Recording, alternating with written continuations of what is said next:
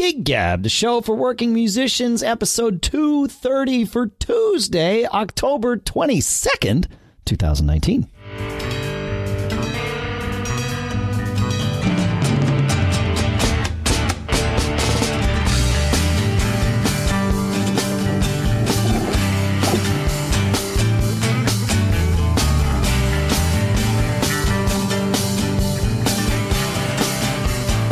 Greetings, folks, and welcome back to Gig Gab, or if it's your first episode, welcome to Gig Gab, the show by, for, and about working musicians.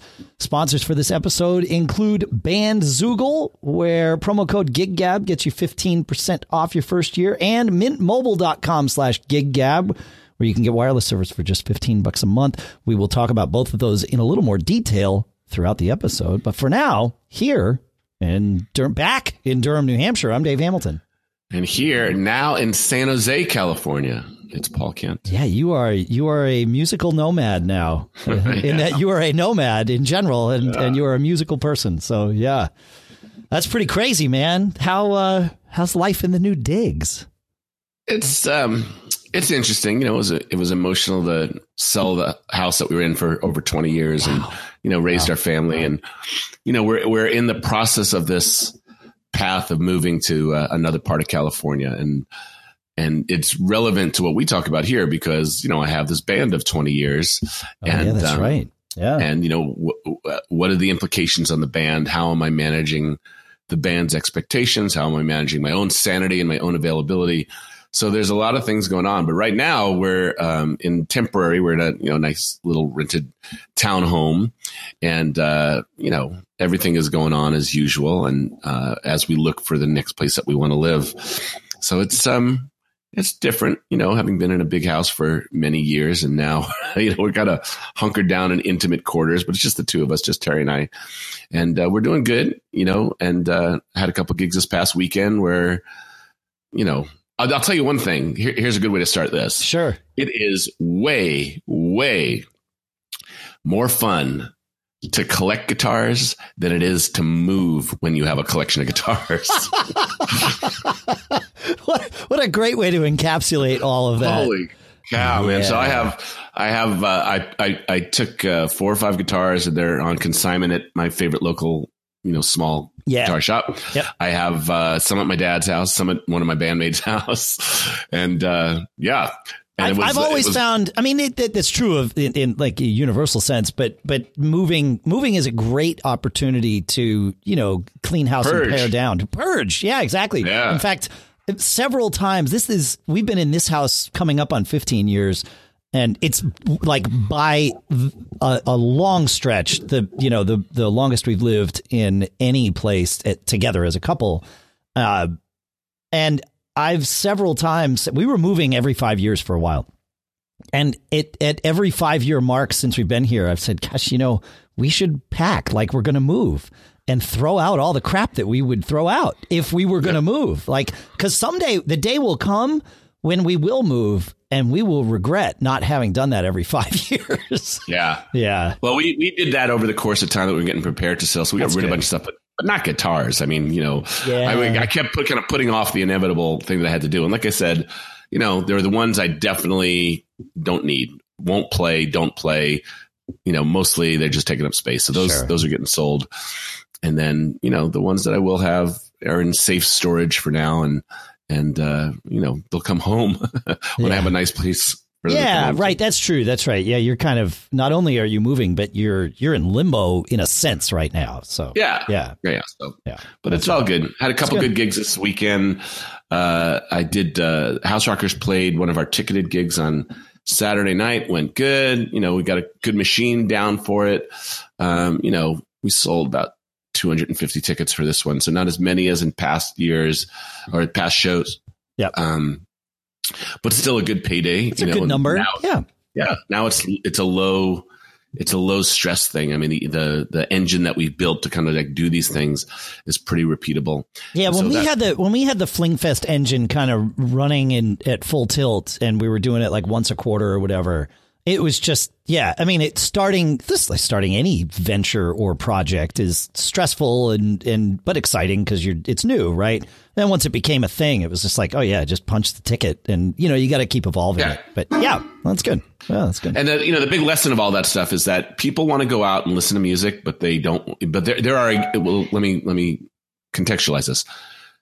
People still love music, but bars are not always the best place for them to consume music. That's correct. That's really the message of all this. Yeah. And even more with dancing. People like to go out dancing, but going to a bar is not necessarily where all people want to go out dancing. So This is just like a different, let's call it a different channel to deliver our music. Yeah, I like that. Yeah, no, that's a good way to look at it. The different channel. Yeah.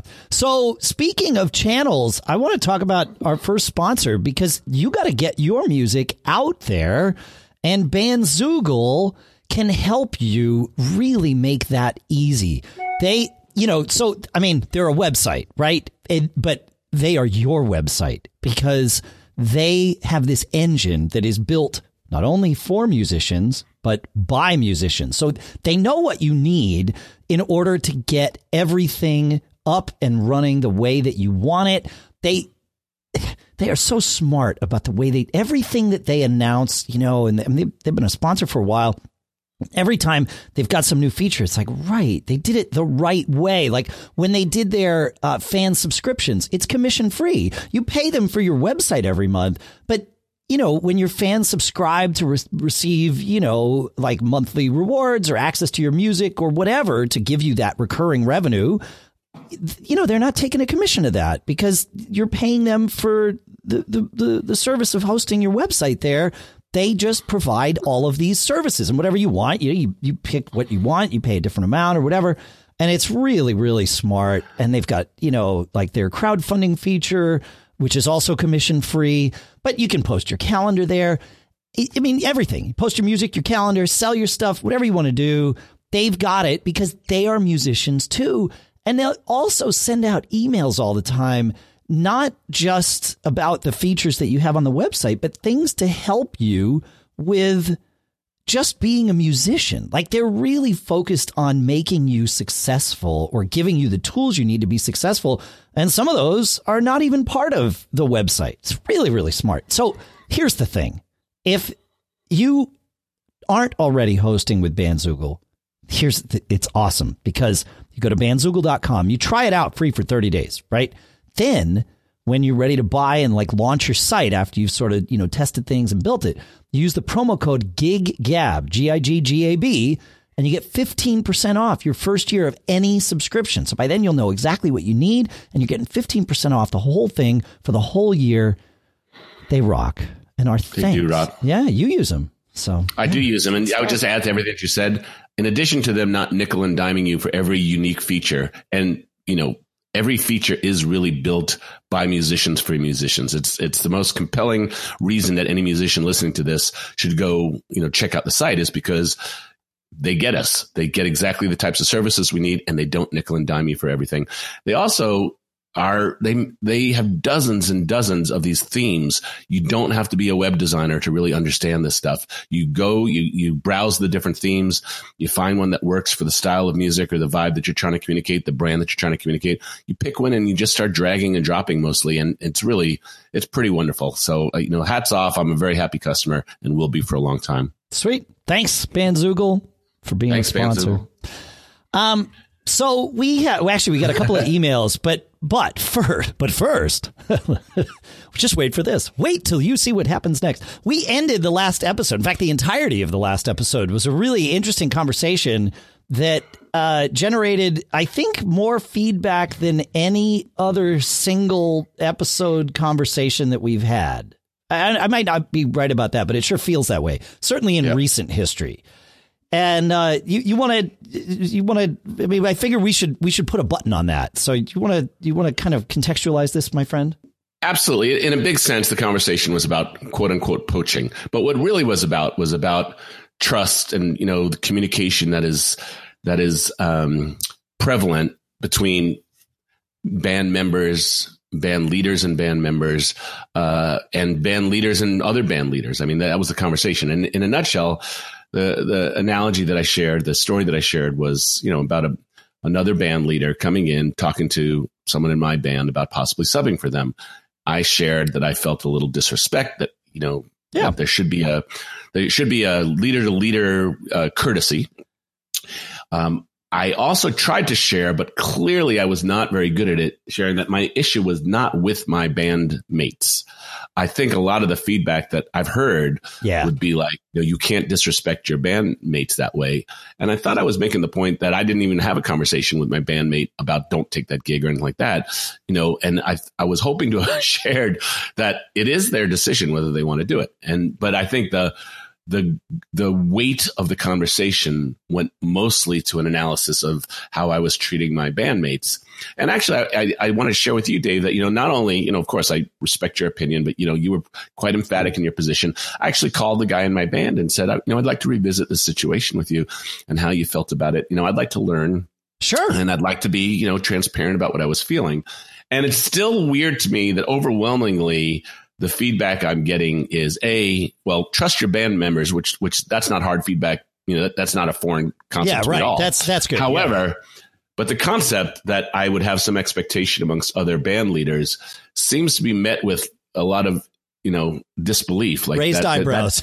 That dynamic doesn't exist. And I'm still struggling with that, to be honest, because again, let me help you with that. I would give that to another band leader, and I have given that to other band leaders. Let me help you with that. Maybe, because this I think is the crux of where all that feedback came from. Because though you and I ended that episode sounding like we might have been disagreeing with each other, we're actually far more in alignment on this than anything else. Like having a band member that's, not reliable or not committed at the same level as everyone else, that sucks. It doesn't matter whether you are involved in the leadership structure of the band or you're just relying on the band for your gigs or, somewhere in between.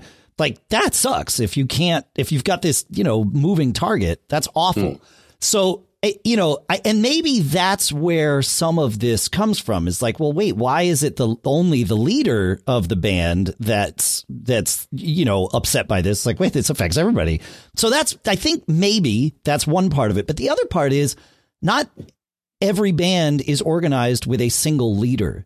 Right. And so how could anyone know how a band is organized? Like, and I think the example I gave to you is like Uptown Celebration. Anybody listening to this show, if you've paid close enough attention, you could easily figure out that Gary, our guitar player, is the leader of the band. No question. Everyone in the band knows that.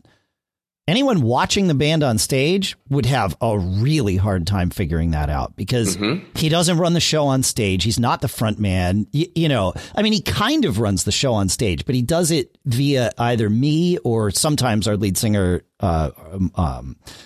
Marty as that proxy. But those communications are very, very subtle. Yeah, you folks could all probably pick up on it. If you watched a full gig, you'd be like, oh, that guy's calling the shots. Look at that.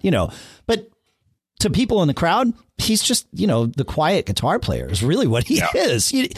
So, but, and then compare that to Fling, where there is no one leader of Fling. I mean, if there's ever a major problem, which rarely there is, but, Russ will be the one that sort of steps in and fixes everything. But that's just sort of who he is. Mike books the gigs. I take care of the website and building the set list. Mostly I run the show on stage, although sometimes Russ and I sort of share that responsibility. So I guess the point is, how would another leader, how would someone know to come up to Fling and be like, if it was you, right? Because you definitely want to respect the leadership structure of a band, which is nothing wrong with that. And I don't think anybody has any issue. I certainly don't have an issue with that. It's the expectation that someone else would do the same thing, where the eyebrows were kind of raised. But it's, how would you know? Like in Fling, who would you talk to? And that's sort of where I come from. It's like, well, if you want to hire, the keyboard player or the drummer, go talk to the drummer. And if the drummer says, if the drummer is committed to the band, he's going to say, yeah, I don't have time. Or when is the gig? Actually, yes, that's a night that we all have off. Yep. You know what? I can do it or whatever, But I feel like you leave it up to the musician. That's just how I've always handled it. Yeah. And clearly we got some other feedback that there's that. And so here's my response. The number one thing that I'm concerned about through this whole conversation is my relationship with my band members. And my band member let me know that he felt the way that you're describing he felt, which that's important to me. Sure. So there's that. And, even my attempts to clarify with the band member, it wasn't about me questioning your judgment or your commitment.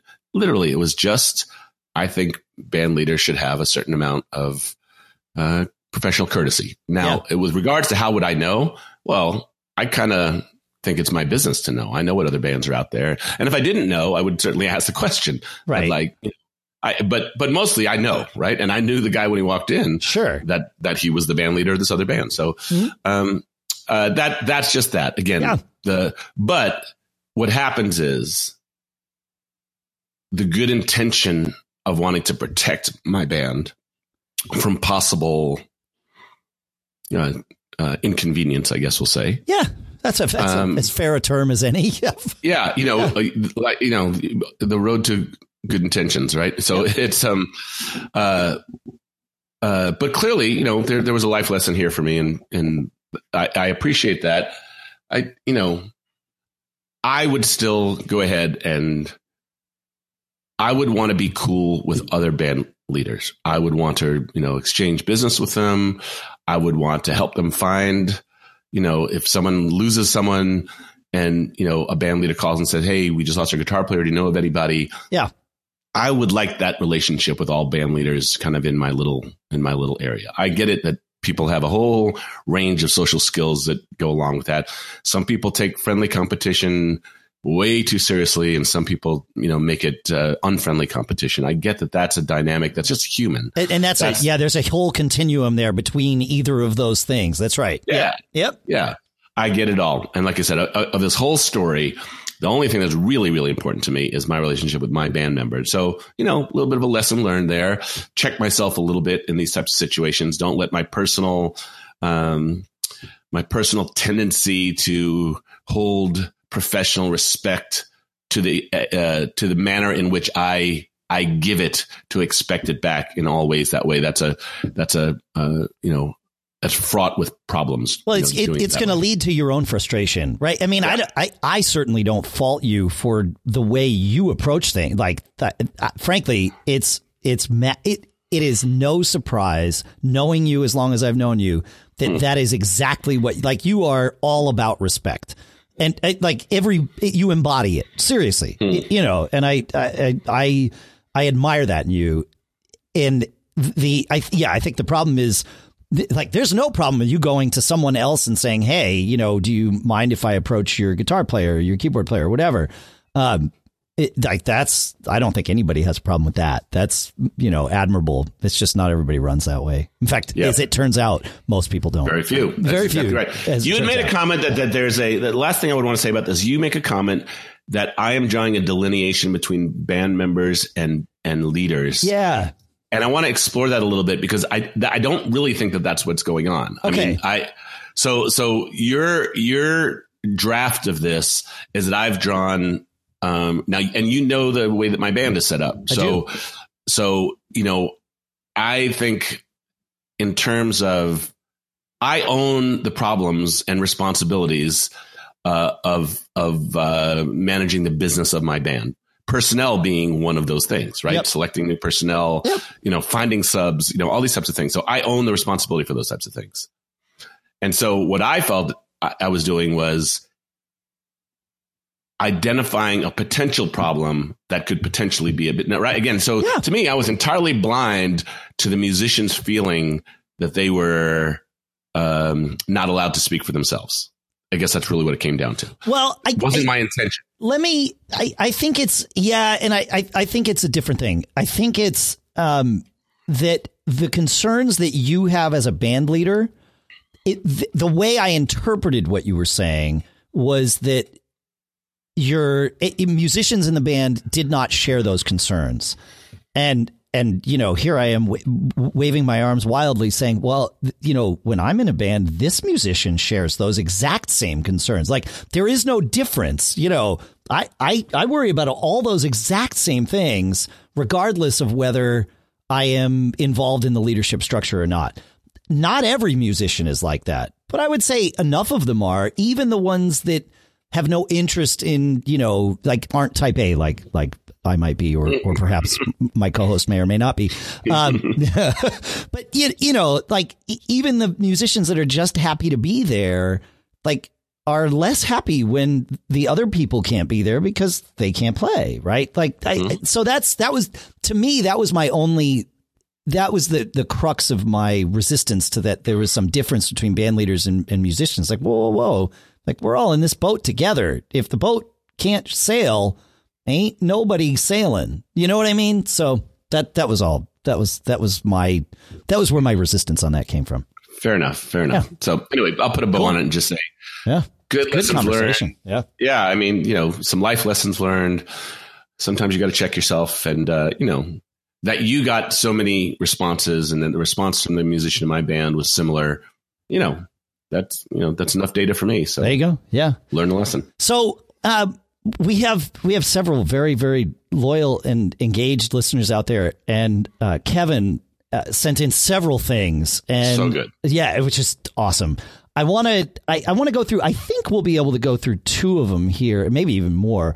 But the first one he shared, he says, a few episodes ago, you guys were talking about learning new songs and how to approach whether or not to keep that song. He says, so years ago, I settled on what I tend to refer to as the rule of 3. And that is where if a song isn't coming together by the third rehearsal, we drop it and move on, because there are literally thousands of songs from which to choose and so many hours we have together as a band to rehearse them. He says, there's probably an exception or two in there, of course, but I believe this has helped us not get bogged down. He says, plus, when we have a song that just comes together on the first time we try it, it serves as a notable contrast to that one that just isn't working. Yeah, this is one of those things. When I read it, it was like, gosh, I wish I could rewind like 30 years and just show up at the first rehearsal with like my first band or whatever it was and offer this rule in, or this suggestion in for everyone to adopt before anyone is emotionally committed to anything. You know what I mean? Yeah. Well, the problem with the rule of 3, which is a great rule, and I actually think it's great advice. Yeah. The problem is that if you've made good progress by the third rehearsal, but you're not there yet, right? So there is the concept of high risk, high reward, right? Sometimes I know we have maybe half a dozen songs that I would call big production songs. There's horn charts or, original horn charts. There's 4/3/4 harmonies. I mean, there's a lot of things going on in these songs, and sometimes they go out to medleys of other things, and there's stuff going on. And they take longer than 3 rehearsals. Yep. But I feel like you could take this concept of the rule of 3. And of course, what I'm about to say couldn't possibly happen from day one with any band. But as you learn your band, you can adapt a policy like this to what works for you. So, like with Fling, we will play through, like stumble through is what I call it, stealing a term from the theater world. We will stumble through playing a song for the first time together, and we may have only all just heard it. Like one person comes in, hopefully knowing it cold, but the rest of the people might not have even heard it that day. So we play it, on speakers in the studio here, and then we try and run it. And we don't expect perfection, but we are looking for those little okay, how did we lock in on this? Does it fit with what we do well together? And it's like, okay, if there's enough of that, then let's plan next rehearsal. Let's all, be intentional about coming here with this. And then we move forward, and we do find it is generally a 3 rehearsal thing. If it's not coming together by the third rehearsal, usually we'll punt on it. But there have been some that where it's, necessary to take it further. And that it is just like you said, you're like, well, you're at the third rehearsal. You can see the end of the tunnel. You're not there yet. And I feel like, you learn what works for your band, and then And then just that's actually the most important thing. Yeah. So here's the side flank to the rule of three. I have a couple of guys in my band that I would say literally crave complexity. They need, they need a couple songs that are challenges. Right. And I'm waving my hand here. I know that. I am that guy. Yeah, I know that. And so, but I also appreciate like a simple tune that just drives, right? Like, I mean, I like both sides of it, but I definitely understand the desire to challenge myself with complexity for sure. So, we're going through this with the House Rockers right now. So we're starting to think about new music for next year. And, I don't know if I'll be able to be available for weekly rehearsals now. Yeah. So I'm trying to figure out how do we best use our time and what have we learned over the past? And so good discussion in the band about how to suggest songs. And, we can cover that another time, but I'll give you two analogies, two examples. One, Eddie Money passed away this summer and, in September. And, we wanted to do a tribute to him. And so, I asked everybody, do you know 2 Tickets to Paradise? Everybody nodded their head, no rehearsal, showed up, nailed it absolutely perfectly. Great, great experience. That's great. There are probably many, many more classic rock songs that you could do that with. Tell everybody, just come ready on this and it'll be done. Not a hard form, not a lot of harmonies to polish up. No, and a good chance that everybody in your band is not listening to these songs for the first time when they're listening to learn them for the band. Right. Yes. Yep. So we have that. And then we have other songs. So I think I told you, we tried to do Rare Earth, I Just Want to Celebrate. Yeah. Which sure seems like a simple song when you listen to it. It's too simple. Crap. Oh my God. No, but it's not simple. I mean, the form has a couple little weirdnesses to it. Yep. It's very sparse in places. And if your band is used to filling up the space, it's a terrible song for you. It's vocally intensive. It's, it was a lot. And again, that was when I brought in, we're 3, 4, 5 rehearsals into trying to, find the right way to it. It wasn't going to happen. So I finally punted it, and I felt terrible because I used up the guy's time. Not full 3-hour rehearsals only on this one song, but a lot of time and effort was put into it. And, that's the other thing. If you're the guy who brought in the song that is going to be subject to the rule of three, if if it doesn't get past the rule of three, you've wasted everybody's time. You might be a little bit more humble in, choosing the songs that you're going to put out there. They're going to take that long. Well, that's where you need to have, I mean, for a lot of reasons, you need to have trust in your band. But this is one of those times where, people have heard, like Russ and I were involved in a business venture a few years ago. And this was after we had been in a band together for 10 years. Right.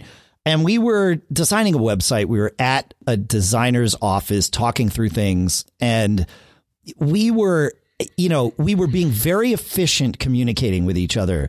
But this other guy who we also happened to know, who was this designer whose company we had hired, he said to us, he's like, you guys are ruthless to each other. And it was like, oh, right. We kind of looked at each other like, you're okay, right? It was like, yeah. We didn't even realize how efficient we were being with our conversation, but direct. It was direct. It was not polite. It was just like, I think that doesn't work because of this. And it was like, right. Okay. And we just move on. And we both realized, we sort of talked about it briefly there. And then in the car ride or whatever back, it was like, we're okay, right? Like he didn't identify some problem we have here. It was like, no, we've done this so many times. And we're in those scenarios where, like you said, you only have a few hours together a week, sometimes even a few hours a month together, however, your schedules work.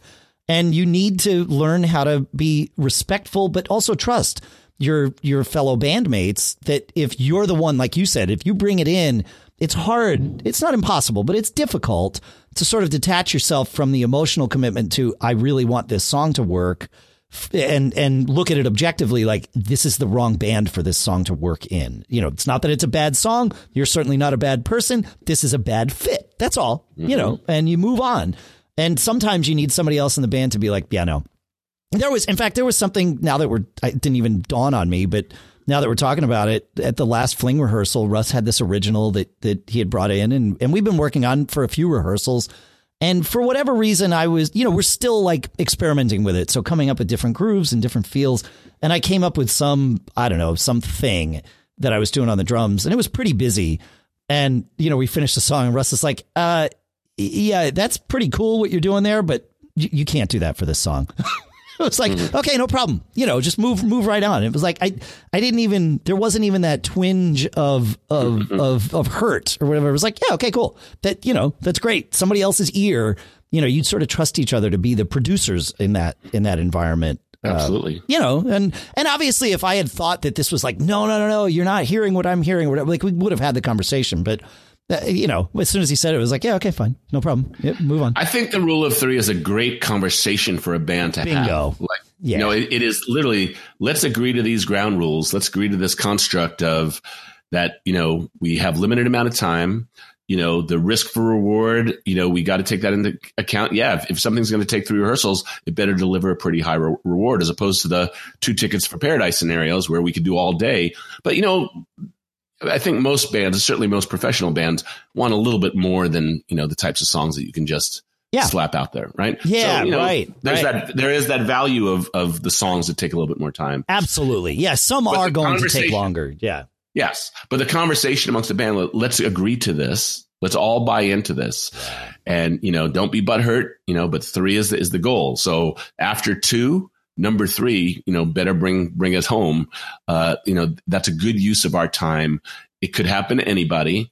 I mean, I actually, with the conversation with the House Rockers, I had said, I think we have time this year for 2, maybe 3 songs that take multiple rehearsals. A stretch. We should really, up our game in terms of individual preparation and, come into rehearsal, ready to go. And let's, for us, if we add 10 to 12 songs in a year, that's a pretty average year for us. More than that is a lot. It's a lot. Less than that, I think we've kind of failed and we haven't used our time very well. So, I'm starting to think about, how can we use the time, especially if it's going to be limited time. So 3 rehearsals might be 3 months, right? Especially if if I'm going to move 3 hours away and we can only rehearse once a month, how are we going to use that time better? But I think this idea and Kevin's suggestion is awesome. A great rule of thumb, but starts with a great band conversation. It's just you just need to come up with your own rule. As we're talking about this, you had come up, and thank goodness you did, with a similar rule for the Macworld All-Star Band, which was not only it was the rule of 1, but it was like very much like the rule of 1 period, because we had 1 rehearsal before every gig, and we would, we'd probably play 25 songs in a gig or whatever it was. And we would have 40 songs. We would come in with we would start with our set list, conversations months before, and we'd sort of whittle it down to something in the neighborhood of 35 or 40. And we would know that there were going to be 10 or 15 that were not going to make it. And the rule of 1 was not that it had to be done in 1 rehearsal. It was that it had to be done in 1 take. We had only enough time to play all 40 of those songs once. And at the end of each song, whoever was band leader for that year made a little note. And, that was whether or not it was put on the set list. And sometimes there was a conversation about it. Like, is this one going to make the list? Like, oftentimes the response to that was, what do you think? Like, if you have to ask the question, where do you think the borderline is on this? Yeah, because it's just once. Sure. Yeah. No. And for that particular scenario, that was exactly the right rule to have. Otherwise, we would have never been prepared for a gig, because we would have tried to play us. Oh, we didn't get it quite right. Let's play it again. Oh, no. I mean, there were a few songs over the years where we once we started to build up a little catalog and we didn't have to rehearse everything. There were a couple where it's like, well, let's come back to that at the end and see what happens. And like songs like Freeway Jam made it into the show, at times. It's like, that's cool. It's kind of crazy, but sure. But we were ready. Yeah, exactly. We weren't scared, or we weren't unprepared. We were always scared, because it's good to go on stage a little scared. Yeah. Fun. Let me ask you, what does Fling look at the wintertime as a time to refresh your set list? No, it really, we don't. It's sort of an always ongoing process. And, Fling is quite frankly, in a period of reimagination right now. And we sort of have been for a little while with Aaron's, Aaron. So Aaron moved. Not only has he for the last several years had to basically travel Monday through Friday almost every week. Which has been a real like sort of, that's been an interesting thing to navigate for us all. And we've talked a little bit about that here. But now his home is an hour away from where we all are here instead of, 10 minutes away or whatever it was before. Right. So it, that intention that you were talking about with what you're, sort of predicting for the House Rockers, that has certainly been a part of it. When we play gigs, we add new songs. There are times at a gig where we will play a song that Aaron has never even heard before, let alone played. We did one of Mike's originals at that last gig we just played, and Aaron had never heard it before. But I knew, we played together for a long time. I'm like, okay, cool. Yeah. Well, I know by the second chorus, I know what harmony he's going to hit, and I'll just change and I'll go hit the one above him or below him or whatever. And it did. It worked out great. But, that's not optimal. As great as it is to be able to walk on stage and be like, I know how we're not even going to talk about it. I know how it's going to go. That's cool. But it would be way better if we could have had 3 rehearsals together with that tune, But I think that's actually a superpower. So I told you I have this band that plays with me at a coffee shop, big coffee shop, but it's a coffee shop. I send them the set list. We don't rehearse. And I say, I expect you to come with big ears and to, know the essence of these songs. Right. And my expectations for those gigs are much more open. And I know what these musicians can do. I know them and I know enough of how they think that I know that I've picked the right guys for that type of project. Yep. Right. House Rockers are a different thing. There's places for structure. There's places for open. There's, and this is, this goes back to our first conversation. This is a little bit of the value of a leader-led band as opposed to a full democracy. Sure. A full democracy has the upside of buy-in, has the upside of everybody's, constantly getting their votes. But in a leader-led band, you can kind of play your hunches a little bit differently and, know where the strengths are. Totally. And again, there's not a right or wrong. There's strengths and weaknesses to each approach. And it's not a binary thing either, right? There's I love the idea of continuums. Like there are middle ground there where you've got, for sure, exactly. You've got one person or two people in the band that are good at seeing that. And so they lead that part of the process and someone else might lead a different part of it or whatever it is. Yeah. And, you and I are similar in many ways. And in this way in particular, like when we think we know something, it's really hard to get it off of our, when you're right. Well, no, I'm just saying when right? That's it. Like I said, I always think I'm right. So, but you're right. Yeah. When you know that and your gut tells you, it's hard, man. That is definitely a character flaw, but it's also like the thing that has propelled me through life too. So. Right. Yeah, but that's what you're saying. It's not binary. There's degrees. I mean, there's sometimes it works for you. Sometimes it doesn't work for you. Sometimes often it's in the middle. Well, but often it's in the middle, right? Yep. Often it's like, this essence of this angle of this problem I can solve. This one I can't. And so that's part of the life lesson stuff. So it is. I have a life lesson for everybody, and that is stop wasting your money on your wireless. As I said at the beginning of the show, Mint Mobile is one of our sponsors here this week. And if you are still using one of the big wireless providers in 2019, have you asked yourself what you're paying for? Because, they've got their expensive retail stores, they've got their inflated prices with hidden fees and other things that are basically, in essence, taking advantage of you because they know you'll pay. Well, Mint Mobile knows all this. And Mint Mobile wants to make your life way easier and less expensive by providing the same premium network coverage that you're used to at a fraction of the cost because everything is online. They save on those expensive retail locations because they don't have them. They don't add in extra fees because they choose not to. And then they pass those savings directly along to you. And because of all that, Mint Mobile makes it super easy to cut your wireless bill down to just $15 a month.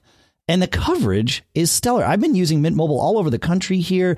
It has been fantastic because they run on T-Mobile's network. They control everything. The billing, you are a Mint Mobile customer, but they're leveraging the strength of that nationwide T-Mobile network. Every plan comes with unlimited nationwide talk and text. And with Mint Mobile, you also get to stop paying for unlimited data that you never use. No one uses unlimited. You use a certain amount. So you get to choose between plans with 3, 8, or 12 gigs of 4G LTE data a month.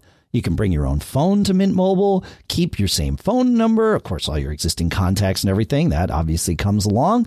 But what you get to get rid of is your old wireless bill, and you can start saving with Mint Mobile. So here's how we do this. To get your new wireless plan for just $15 a month and get the plan shipped to your door for free, go to mintmobile.com/giggab. That's mintmobile.com/giggab. The link is always in the show notes if you forget, so you can cut your wireless bill down to $15 a month at mintmobile.com/giggab. And our thanks to Mint Mobile for sponsoring this episode. Thanks, Mint Mobile. Kevin sent in another email that I felt like I normally don't like to do two from the same person in an episode, and I almost like assign this to somebody else, but I don't like to be dishonest, at least not to you folks. But Kevin has run into a problem recently with his in-ear monitors and wireless in general.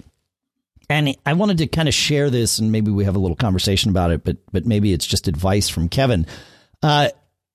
He says, over the past 3 to 4 years, as equipment has been updated, he says, we've had to learn to consciously choose to buy units that are all different frequencies. He says, back in 2007, when I first invested in in-ear monitors for everyone in his band, he says, I didn't think too much about those being in the same frequency band as the wireless mics.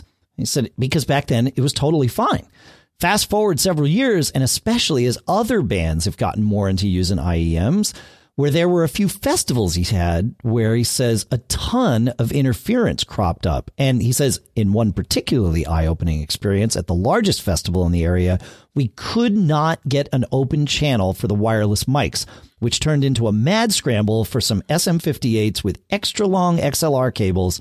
And he says, of course, all this happening in the typical 30-minute changeover that we routinely lament here. He says it was all very embarrassing. He says, so when I updated our IEM systems from PSM 700s, these are the Shure systems, to PSM 900s, he says, I intentionally bought units that were a slightly lower frequency band than our Beta 87 SLX 24 systems were. And he says both are in the 500 megahertz band, but they do not overlap. He says, and then the guitar and the bass use the Line 6 wireless system, which is in the 2.4 gigahertz band, which is kind of where sort of older Wi-Fi and those sorts of things also live. So just be aware of that too. Bluetooth is also in 2.4 gigahertz. He says it was 2 years before I had to scan a body pack for a clean channel, but twice this summer, he says, I've had to do that. And he says, I did have both the old and new IEM systems at the same time in case anybody would need to hot swap in a pinch. Plus, he says, I only need to have one spare body pack for guitars on hand for emergencies. He says, I realize this is all easier to do if everything is bought new at the same time and or one person makes the investment. He says, both of which were the case for me. But if a group is making the investment collectively, whether individually or, separately, whatever, he says, this is definitely something I'd encourage people to consider. Yeah, you really got to think about this stuff. I mean, his scenario with, other bands at a festival, that's sort of the insult to the injury that you can't control. But you certainly can and need to control what's going on in your own band. I've run into this on gigs, especially like pickup gigs or those kind of things where multiple people are coming together and everybody's sort of bringing their own gear. And you might have, two people that have never played together before. And everybody's got to really be aware of, okay, how are we going to do this? When I joined Uptown, I guess, it was my first gig with Uptown. We had a female singer who now is our permanent singer. And Rachel's great, which is awesome. But I think she brought her own wireless mic. And I remember there being like a mad scramble in the midst of a mayhem day, as these setups often are, where it was like, okay, wait a minute, like we need to sort this out. Who wins? Who's the most important. What channel is most important? That one wins. Okay, what's number 2? What's number 3? And it was just going down the list. You don't want to have to stop everyone and do that if you can avoid it. And so being really intentional about what you're doing with your band. And when someone gets something new, rehearse with the wireless stuff. I know it seems like overkill, but you want to not just rehearse to make sure your sound is right. You also want to rehearse to make sure that your setup is right and compatible with everybody else there. And turn on your wireless mixer, because if you're using those Line 6 things or whatever, you just want to make sure that you're not competing for the same spectrum. 2.4 is a little better managed than the 500 megahertz stuff, but even still, you don't want you are going to have plenty of surprises at gigs that you can't control. You want to try and predict and avoid the ones that you can. So it's good advice from Kevin. Have you guys run into any of this, Paul? Oh gosh, poor Bill is lucky to have any hair left. So every single gig, every single room, there's different types of, rescanning things. And, we have 5 wireless mics for the horns, 6 actually. Oh yeah. We have, right. 2 wireless guitars. We have 5, 6 wireless, maybe 7 in-ears. Yep. We have a lot, right? Yeah. And, mostly we're running into problems with the Samson brand mics, not the Shure, but the Samson wireless mics seem to need to be rescanned often. That's weird. I wonder why that is. I mean, my guess is that they're all using the same. It's probably the same, Broadcom chips or something in them, right? Like, that's weird that they would need to be rescanned. That's interesting, huh? Yeah. Yep. It's a pain in the neck. I have gone back and forth on using wireless for my in-ears, and at the moment I am using. What would the value be for a drummer, though? You're not going anywhere. That's exactly it, Paul. Yep. There is no value. A, it's an extra battery to manage for me, and B, all of the stuff we just mentioned, right? Like, you're right. I'm not going anywhere. I can just plug into a cable. There was only Do you one. come up and sing? I have at times, especially when Fling had 2 drummers. That was a time when I was using wireless, because I would spend, half the gig at the front of the stage and half at the back. It's extra to manage, and usually up front, not the whole band was not on IEM. So there was enough, stage wedge stuff up there that I was okay. But, it like the only time in recent history that I wished I was using wireless was a Madhouse. And the way Madhouse works is we have some shows are organized where, the band plays, I don't know, whatever, some percentage of the songs, and then some percentage are tracked. And if it's like band song, tracked song, band song, I'll stay at my drums. The whole band will stay on stage just during the track song. But if it's band song, 8 tracked songs, band song, it's like, well, I'm going to go and, peace out for a little bit, and it's fine.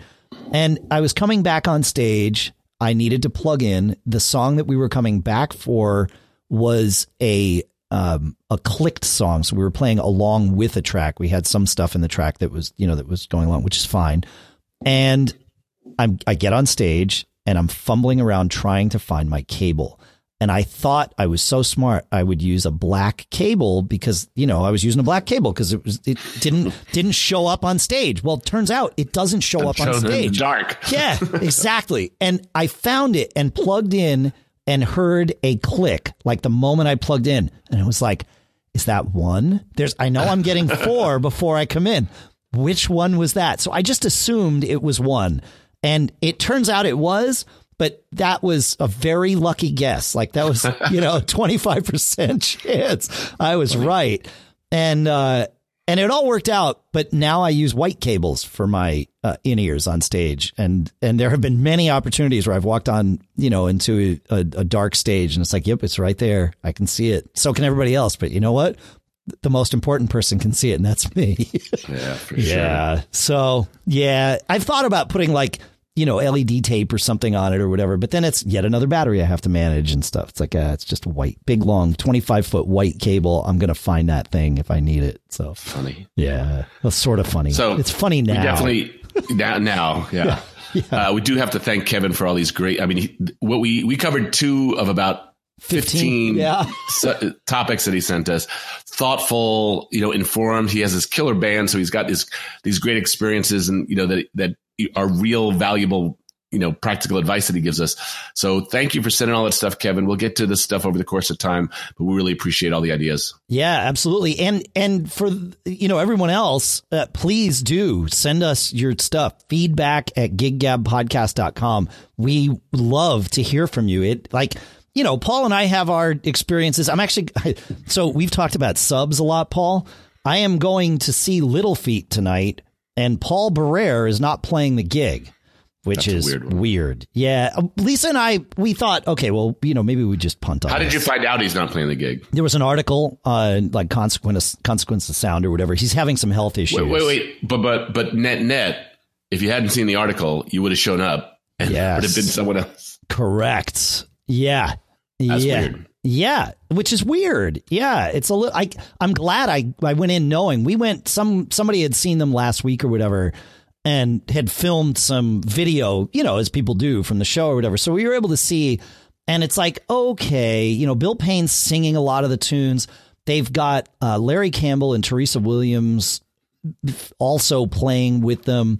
Larry sings a couple of the songs, and he is a great person in that band. He's played with them a lot in their Jamaica shows and things like that. And they've got 3 horns with them for this because it's their 50th anniversary tour. So it's a bummer that I don't get to see Paul Barrere. But after watching those videos, it was like, all right, maybe we're not wasting our time. Maybe we should go, So we're going. So we'll see. I mean, it's a night out instead of a night in. That's usually and it's still better. Little Feat. So the songs are amazing and the playing's going to be. I mean, you and I had the privilege of meeting those guys and almost having a private concert with those guys, several years ago. And it was wonderful. I mean, they're really masters of what they do. They are. Lisa, when we were watching the videos, she's probably going to hate me for saying this publicly, but she's been playing piano some and like taking some like online lessons and stuff, which is great. And she was watching, Bill Payne started some tune or whatever. And she's like, look at how fluid his hands are on that instrument. It's like, well, that dude's a master. She's like, but how does he even play? I'm like, yeah, well, a lot of people ask that question, and some of them have been playing piano for, more years than we've been alive. So, yeah. The thing about Little Feat to me is just the fusion of those groove styles, with a lot of the, the second line stuff. And it's just, and it becomes pop music, not that strictly cultural music. Right.